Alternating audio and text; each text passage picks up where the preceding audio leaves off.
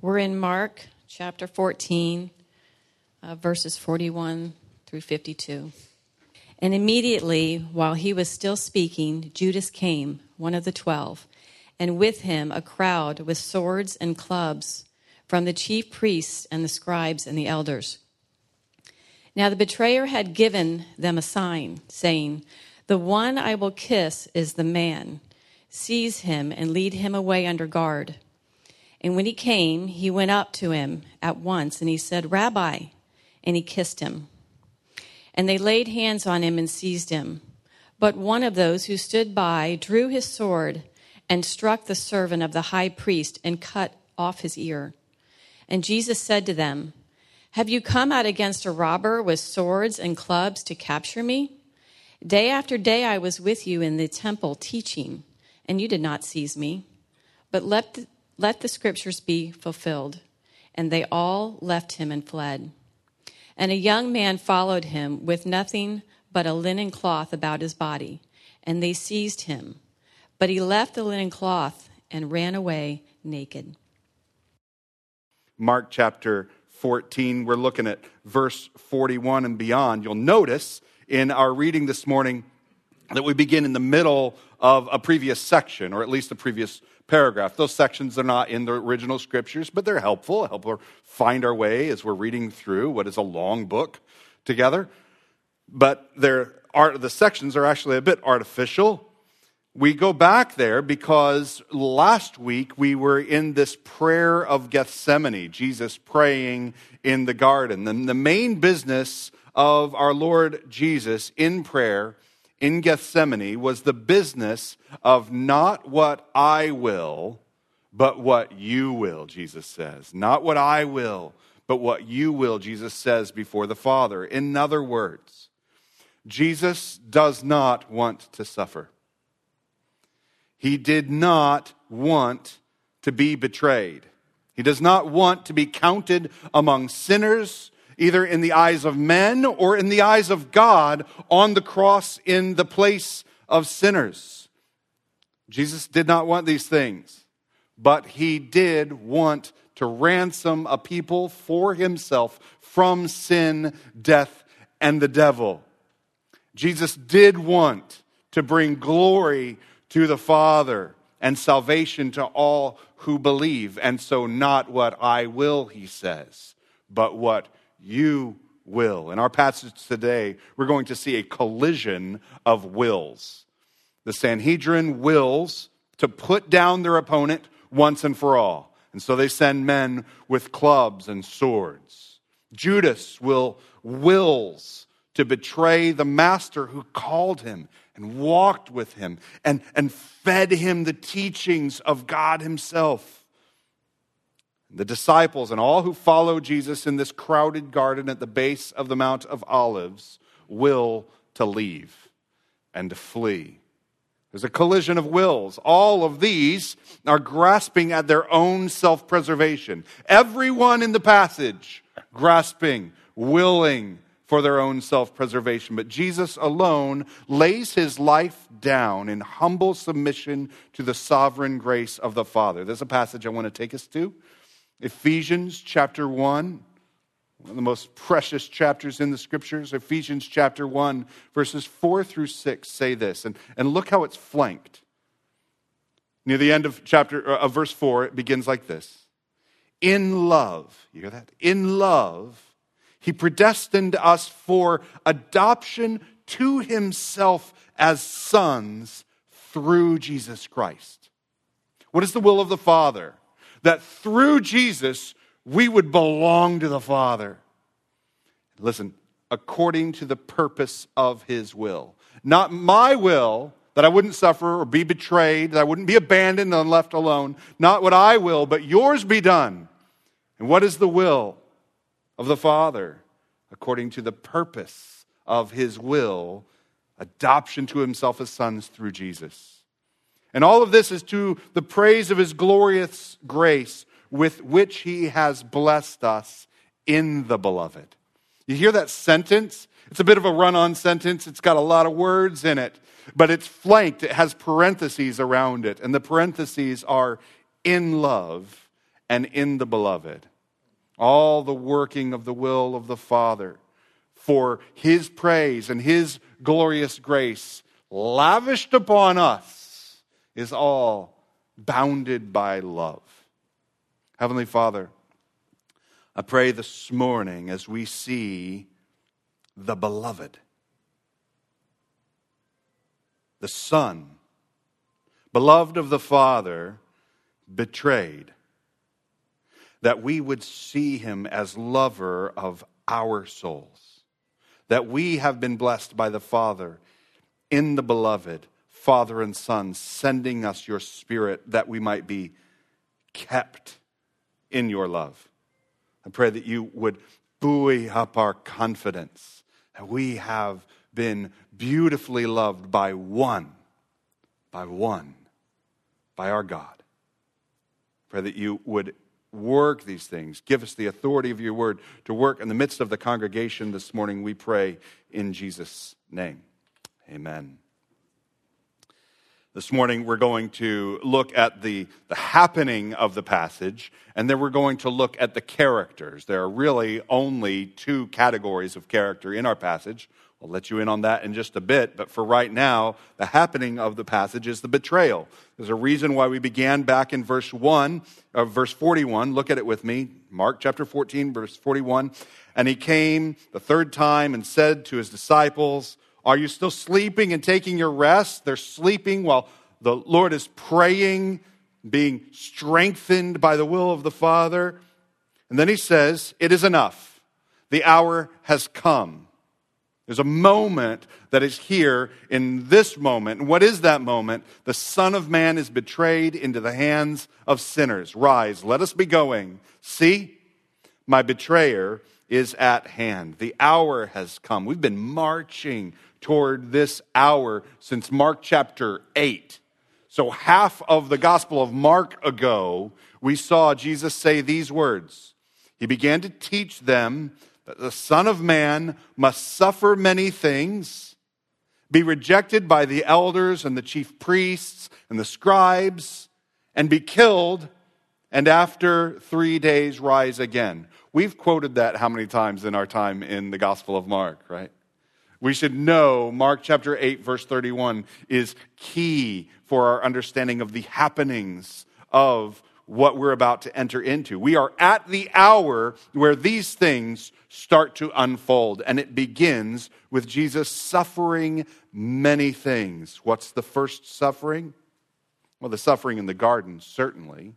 But much of that suffering is a suffering of immediate anticipation because the hour has come.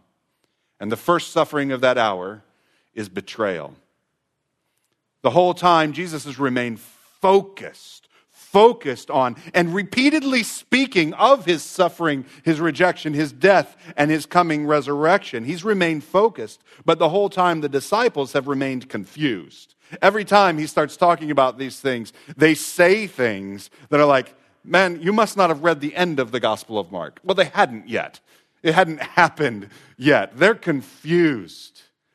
And at times, they're more than confused, they're obstinate at best, faithless, unwilling to trust in the authority of the Savior to go about the work of the gospel. Jesus has remained focused in light of the reality that's pressing upon him, the reality that he is going to be betrayed. This is the hour. His betrayer is at hand. Verse 41. The Son of Man is betrayed. And specifically, he's betrayed into the hands of sinners. I can't help but notice that it's for sinners that Jesus gave his life.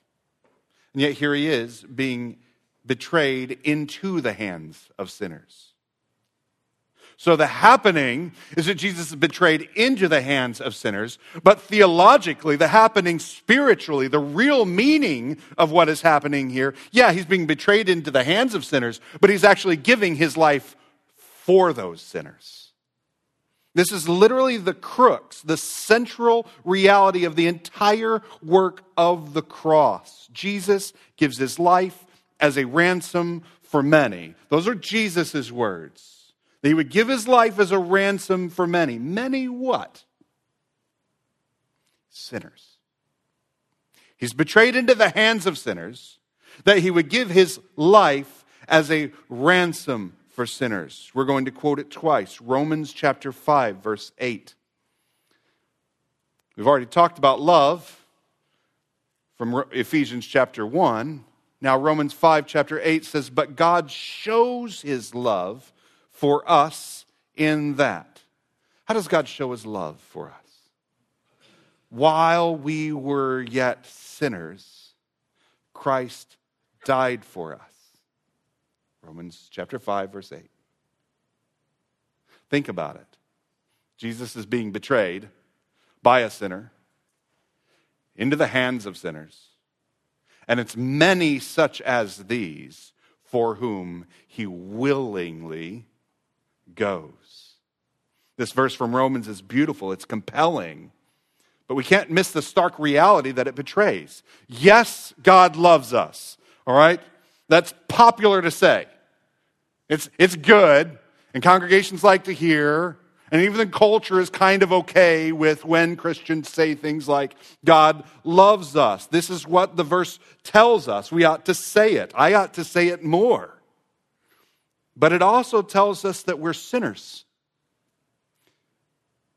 It tells us that our sin, even more than that we are sinners, it tells us that our sin required the death of Jesus in our place. Do you see, the passage doesn't just tell us that our God loves us, but that the way he makes his love known to us is that while we were sinners, Jesus died for us. This is the stark reality of the gospel. It's the backdrop of Jesus' love for us. We are right to give attention to the love of Jesus, but we are wrong to lift that love out of the context of the reality of our sinfulness. At Crosspoint Coast, we talk about the gospel rhythms. I see that there's some little elves around Crosspoint Coast that have been working really, really hard to make little improvements and decorate things and run an HDMI cable down to the nursery so that nursing moms can still be involved in the service and to set up little signs. And there's a picture in the hallway out here of the gospel rhythms. You might notice it on your way out. And in those gospel rhythms, the first of the two rhythms are celebration and connection. We celebrate the story of God. We celebrate the glory and grace of our God, the love of our God, the majesty and redemption of our God. We celebrate the story of our God, but then as we move to the second of the gospel rhythms, we move to connection. And the connection rhythm is the story of our lives. So we ask the question, how does the celebrating of the story of God connect to the story of our lives? The story of our God connects to us as recipients of his grace. God is sovereign and glorious and majestic, grace giver and redeemer. The story of our lives is a people in need of grace and redemption. That's the connection back to our passage. We often seek to ask, when we're reading a passage of Scripture, who am I in this text? Where do I fit in this passage? And we love to make ourselves the heroes of the passage. Like, we're reading a passage about David, and I'm King David, and God is going to give me victory. I'm Moses, and I'm going to lead a people. And we tend to make ourselves the hero of the story. And if you look at those stories, not even Moses and David are the real heroes. But in our passage today, I think that there is little room for question. You see, in our passage today, there are only two options. There's the Lord Jesus, and then there's everyone else. Yes, the everyone else betrays and abandons Jesus in a variety of different ways. Yeah? But they still fall under the category of those who have abandoned Jesus. In our passage, there's Jesus and then there's sinners. Jesus embraces the will of the Father. Everyone else is filled with either evil intent or at best cowardice. Jesus alone stands faithful. Jesus alone takes hold of the will of the Father without wavering. Who are you in this story? Are you Jesus? Or are you a sinner? It is a blessing that the Bible gives us these clear moments Jesus is betrayed into the hands of sinners, sinners like you and I. We're in this passage, yeah. We're sinners. What sinners? What sinners came? If you look at verse 43, we get a little glimpse at some of those who came. Verse 43, immediately, while he was still speaking, Judas came, one of the 12. And with Judas was a crowd with swords and clubs from the chief priests and the scribes and the elders. This is a mob that's been authorized by Sanhedrin. One of the commentators I was reading used the word posse. They put together a little posse. It's like the sheriff gathered together a crew and said, let's get Jesus. We're going to hunt him down. I mean, super difficult to hunt down Jesus that's been with them in the temple, that you know where he hangs out and where he prays with his disciples and those who are following after him. They're there to seize Jesus. Yes, the betrayal comes in the form of a kiss, but there is a violent thread that actually runs through our passage this morning. The word seize appears 4 different times right here in our little paragraph. Look at verse 44. The betrayer gave him a sign. He's going to kiss the man, seize him, and lead him away under guard. Verse 46. They laid hands on him and seized him according to Judas's instruction. Verse 49. Day after day I was with you in the temple, and you did not seize me there like you're violently seizing him here in the garden under cover of darkness. Verse 51. Young man's following after, barely wearing anything, and they seized him, and he ran off from them. There's a violence that Mark is bringing to us in his presentation. It's the same word throughout the passage. I think I've used the phrase about this little paragraph that it's a staccato narrative, punctuated by violence. And you say, well, I'm not a violent person. Surely I'm not like one of those kind of sinners. The word seize doesn't really make sense with the way that I tend to operate. Well, don't worry. There's one who would betray Jesus with a kiss. Verse 44. Now the betrayer had given them a sign saying, the one I will kiss is the man. Seize him, lead him away under guard. And when he came, he went up to him at once and said, Rabbi. And he kissed him. And they laid their hands on him, and they seized him. This word kiss, it's not just a casual greeting. It's the word that is used is a word for the embrace of friends facing a long departure. The word for kiss in today's passage is a unique choice of words. Judas tells those who are with him simply, the one that you see that I kiss, that I greet, essentially, with a kiss. He's the one. And then Mark, when he describes the nature of that greeting, he uses a stronger word of the word kiss that is something more like a genuine, deep embrace of friends. Where the common word for kiss simply means greeting. Mark could have used that word, but he uses the word that's actually used also in Acts. In Acts chapter 20, verses 37 and 38, it says, there was the Apostle Paul, he's in Ephesus. It's actually one of my favorite little scenes in Acts. Paul's pastored well the people of Ephesus.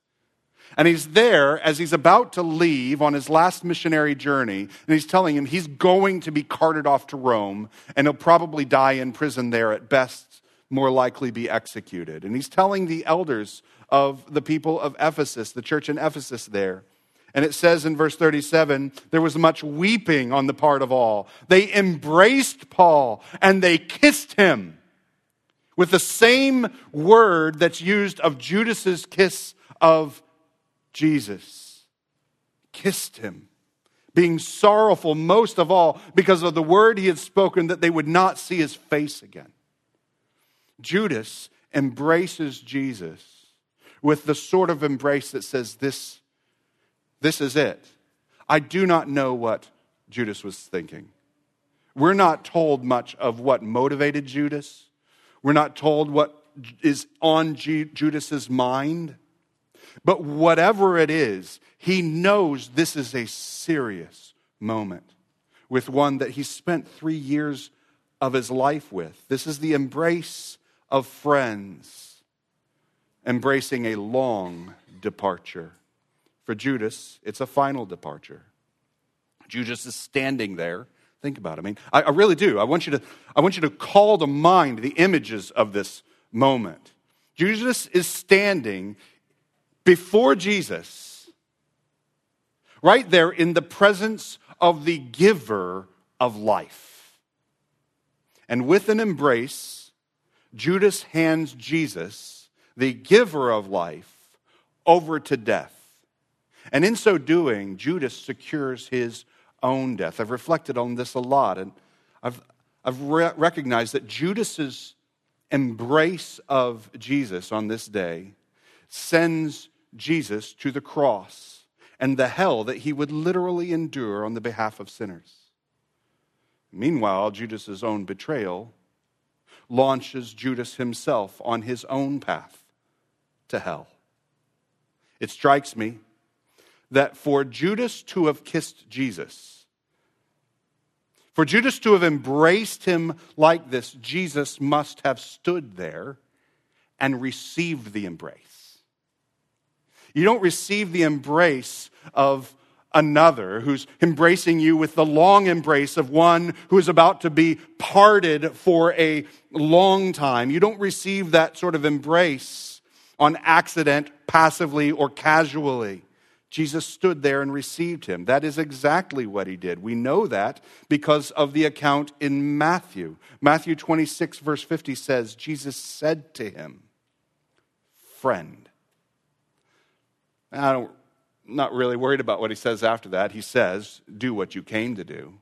But friend, I can think of a lot of words that Jesus could have said after Judas's embrace. Friend. And I think of the words from John that say that Jesus loved them. He loved them to the end. Even the betrayer, he loved him actively.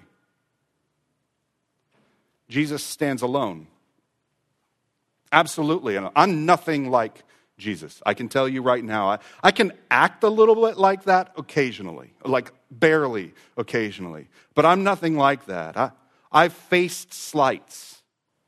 I've encountered sorts of betrayals during the course of my life and ministry. And I can tell you right now, I have often raged at such wrongdoing. Do you know what I'm talking about? Raged. I've often offered many defenses for myself.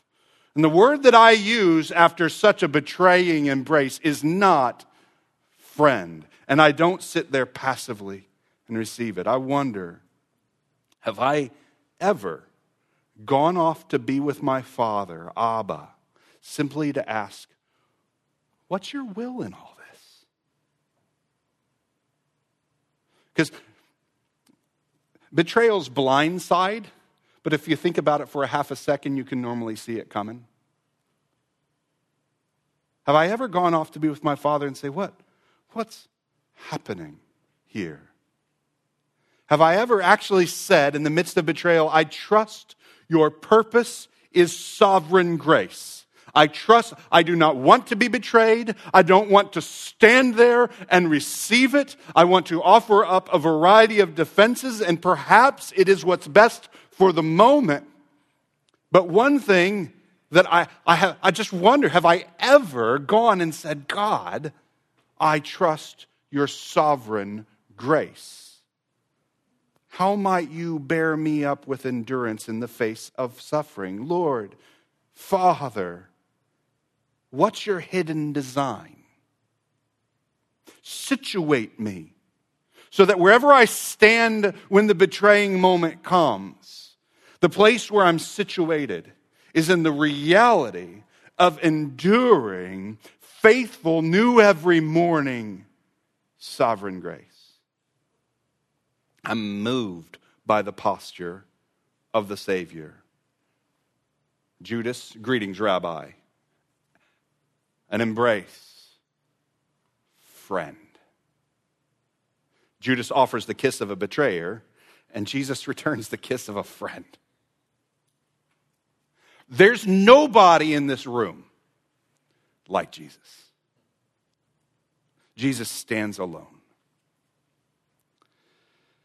Like I said, we're going to look at the two characters. We've already been introduced to them. We only have two categories of people in this passage. We have the people who scatter and Jesus. Specifically, the disciples scatter. Any composure that these sleepy disciples may have had falls to pieces when the betrayer shows up. They were just sort of sleeping, and Jesus is patient with them. Jesus goes to them 3 different times, and they're still sleepy. They're still groggy. The betrayer shows up, and this tiny little church falls apart. Look at verses 46 and 47. They laid hands on him and seized him. But one of those who stood by drew his sword and struck the servant of the high priest, cut off his ear. Jesus said to them, "How have you come out against a robber with swords and clubs to capture me? Day after day I was with you in the temple, and you didn't seize me, but let the scriptures be fulfilled." And they all left him and fled. You see what they do? They're either grabbing swords and trying to fight or something, as if that has anything at all to do with anything Jesus has led them in at one single moment in all of Jesus' shepherding care. Or they flee. They run away. Jesus has spent 3 years specifically investing in 12 called out men. And these men are to shepherd a little flock with all that Jesus has taught them after Jesus' death and resurrection.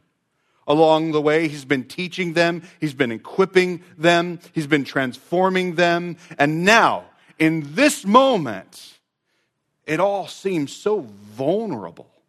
3 years of investment. Vulnerable. In this moment, Jesus' whole project to plant a tiny little mustard seed in this tiny little church is now so near to absolute collapse. All will fall away. Judas, one of the 12, and it says that repeatedly in the Gospel of Mark. He reminds us, one of the 12. We already know that, but he tells us again, one of the 12 is the betrayer himself. Another rash disciple wields a sword rather than submitting to Jesus' own revelation. He's going to suffer, be rejected, and die. This must happen to the Son of Man. This follower of Jesus could have gotten all the disciples killed right there on the spot, and that tiny little mustard seed of a church would have been done. So vulnerable. And then Jesus crucified. And then what? Imagine if the soldiers would have reacted to that little act of violence, and Jesus' investment would have been wiped out on the spot. The failure of the followers of Jesus is total. The betrayer himself lashing out in violence. All the remaining 11 disciples leave Jesus and flee, and a young man who's more brave than most to follow after Jesus a bit after the rest ends up running away naked. The point of Mark in here is not for us to speculate about the name of the young man. The point for us, as Mark records this for us, is that we would see the failure is total. There is one, and then there's everybody else. The whole purpose of Mark's account is to offer a punctuated account. If you look at the other Gospels, they offer more details.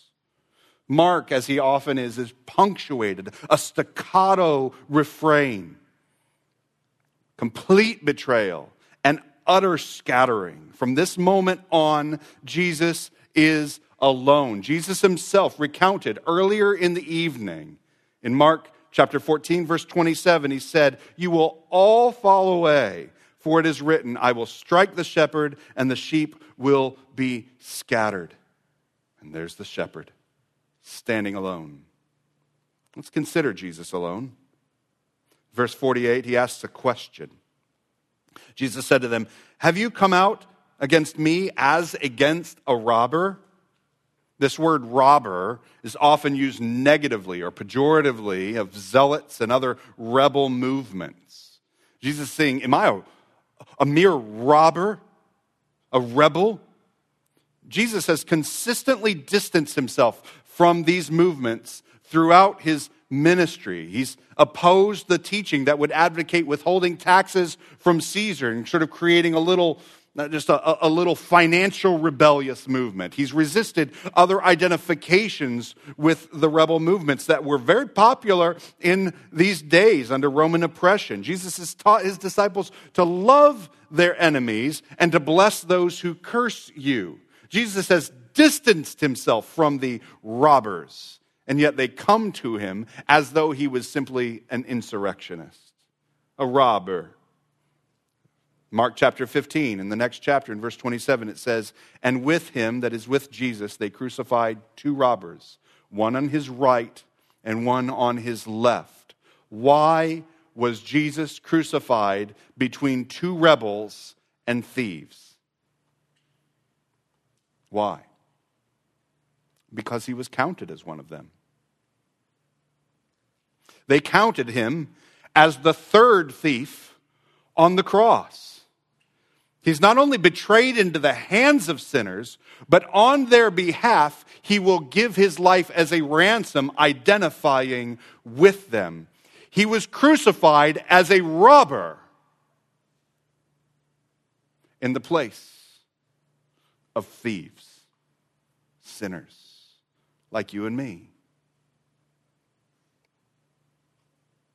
In verse 49, Jesus tells them, "Wasn't I day by day with you in the temple courts? I mean, I was there. Why are you coming out today with clubs and swords under the cover of darkness, sometime well after midnight, to arrest Jesus under the cover of darkness? I was with you daytime after daytime in the temple, in the public places." They asked him questions. And their posture before Jesus was civilized debate, right? They sent representatives from each one of the factions of the Sanhedrin to enter into civilized debate. And now, under cover of darkness, we get a glimpse into what has been in their hearts the whole time from the earliest of encounters. In Mark chapter 14, we're told that chief priests, the scribes, were seeking how to arrest him by stealth and kill him. For they said, "Not during the feast, lest there be an uproar from the people." This has been in their heart the whole time they were asking questions. Perhaps we ought to ask ourselves, is that me? What stealth have I employed under some cover of darkness that my intentions, the intentions of my heart, would not be found out? I want to take us back to Psalm 36. We began our morning with this at the beginning of our celebration service. But in the beginning of Psalm 36, it says this, beginning in verse 1. "Transgression speaks to the wicked deep in his heart." There's no fear of God before his eyes. Transgression speaks to the wicked in our hearts. "For he flatters himself in his own eyes that his iniquity cannot be found out and hated." And so we veil the treachery, the wickedness, the transgression that's in our hearts with a variety of flatteries. We flatter our own hearts. We flatter ourselves with our pretending and performing in public. What do you know about yourself this morning that you think because you've kept it hidden from the eyes of others, your iniquity cannot be found out and hated? What do you know that you think is hidden? I'll tell you, I've wrestled with this part of the message more than I did any others. In part, I was afraid that somebody would start talking.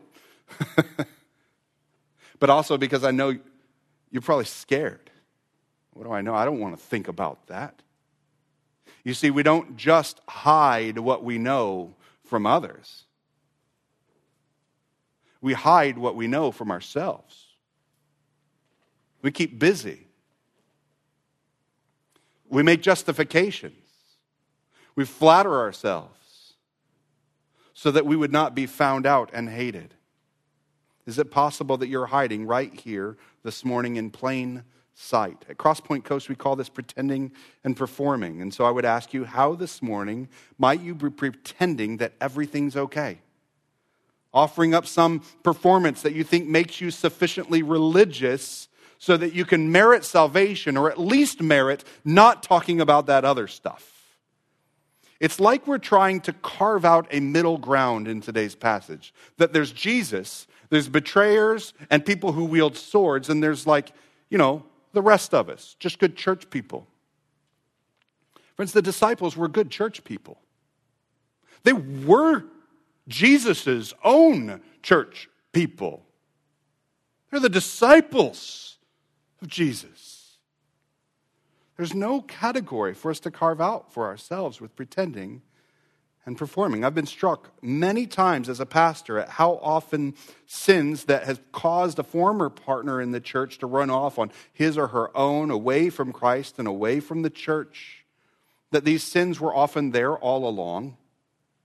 The person refused to bring his or her doubts and failures into any sort of light. But it is now, as the Lord is with us daily, now is the time to come to him in humble integrity, not with silly questions and a variety of performings. It's literally what the Sanhedrin and all the people did. They came to Jesus with a variety of questions. And the point wasn't to hear the answer. The point was to make known that they'd come up with a question. We do this in so many different ways. They prayed loudly and publicly to be seen in the eyes of men. They gave great sums to the coffers in the temple, all so that their iniquity would not be found out and hated. And here is Jesus in their midst. And all of that pretending and performing, they miss the chance for the light giver to shine. And make no mistake, if Jesus can embrace a betrayer, imagine if one of these people would lay down their pretending and performing and have gone to Jesus in the temple. Friends, God has given us so much here in this particular church, in the midst of the congregation. He's given us His Word, which exposes us to both the truthfulness, the reality of our sin, and the abundance of His grace and love for us. Do you know that? He's given us friendships with one another. You know people that are friends, brothers and sisters together. You can grab a coffee. You can join a triad. You can ask to drop by a friend's house and talk, like actually talk. He's given us community groups where we can honestly consider how our lives have been actually challenged by our shared time in the Word together. He's given us environments where He could say, was I not with you? Was I not with you day by day in the gatherings and in your friendships and in your community groups and the variety of other places where you could lay down your pretending and performing? So I call you this morning to embrace these times together. Embrace the environments where God has given us the promise of His presence with us. The Lord is with us there just as much as He was standing in the temple courts day by day, when they failed to take hold of Him there, but seized Him under cover of darkness. In the presence of our Lord and one another, we don't have anything to hide. What are we hiding? Isn't the whole point of this passage in Mark to demonstrate to us today that the Lord stands alone and the rest of us are sinners? I mean, who's going to stop up their mouth and, you're a sinner? Yeah. Basically, all I'm saying is, I'm not Jesus. There's one Savior. There's one who's righteous. There's one Redeemer. Yeah, I need Him. I need Him in some particulars I'd like to share with you today, you could say. All our pretending and performing does nothing to hide our reality of need. So we would do well to lay down our efforts to hide and come together in a genuine, humble honesty. Verse 49, Jesus says this, At the end of verse 49, he says, "But let the scriptures be fulfilled," and they scattered. These are Jesus' last words on the matter of the betrayal. The scriptures have provided solid footing for Jesus throughout the whole of his life. Throughout the ministry, he clings to the word of the scriptures about him. I would ask, how does Jesus stand there in the face of his betrayer, in the face of his arrest that he knows will lead to his death, and kiss his friend when just hours before he literally fell down on the ground in prayer before the Father? How so? Well, first of all, he was strengthened in prayer by the Father. And secondly, he stands on the truth of Scripture. This is all we got, to be strengthened by the Father. When the Father and the Son has sent us his Spirit to be strengthened, and he's given us his word so we can stand firm and secure. So in closing, I would ask us, what does the Scriptures say to us today? The truth of the passage in Mark is simple and profound. You know it. Jesus stands alone. Everyone else stands in need. We can stand on the truth of the Scriptures. We can say, okay, well, let Scripture be fulfilled. I am a sinner. The word tells us Jesus alone is able to save sinners. Jesus alone is able to give his life to cleanse us of our sin. And the word tells us that we are those sinners who are in need of his saving grace. And it's amazing grace. You see, it's good news. Here in our passage, it tells us that the word of betrayal, the word of sinners, the word who would seize and those who would come to Jesus under cover of darkness, this is true. But all of these are a people in need of grace, and God shows his love to us in this. While we were sinners, are you willing to be identified as such? Will you put your hand up and say, yeah, that's me? God shows his love to us in this. While we were yet sinners, Christ died for us. Heavenly Father, I pray that for those who are gathered here this morning, that you would humble us before Jesus alone. And we're going to see Jesus move. We're going to see him go to the cross, be identified with sinners, though he himself was without sin. We're going to see him give his life in the place of all who would humble themselves in confession. I am a sinner in need of grace. Lord, all that we bring before you is not our pretending and it's not our performing. No, that's us coming to you under cover of our own darkness. Lord, what we bring before you is an honest confession of need. And you show us your love. That you would die for us, that you would cleanse us of our sin. Lord, we repeat these things to you. We remember them in prayer. And I pray this morning that you would apply that gospel, that cleansing reality, to lives this morning. Perhaps someone who has not confessed their sin. They've pretended they are someone they're not, or perhaps they've tried to hide from you in a variety of ways. I pray that you would apply this truth. There's no use hiding. Jesus stands alone. And that you would cleanse, that you would forgive, that you would restore and give life, that you would transform, leaving them not in their sin, but bringing about a practical righteousness and an overflow of walking with God in faith. Lord, I pray that that would be true of all of us, even if we have confessed our sin to you, even if we have taken hold of you by faith, that today we would again say, Lord, do your work of transforming grace. I have no righteousness to offer, but Lord, form your life in me. Thank you, Jesus, that you stood alone and you walked the path that remains for us to observe in the Gospel of Mark, that you performed the gospel for us. Lord, we pray all of this in the name of our sovereign grace giver, our majestic Redeemer. In the name of Jesus we pray. Amen.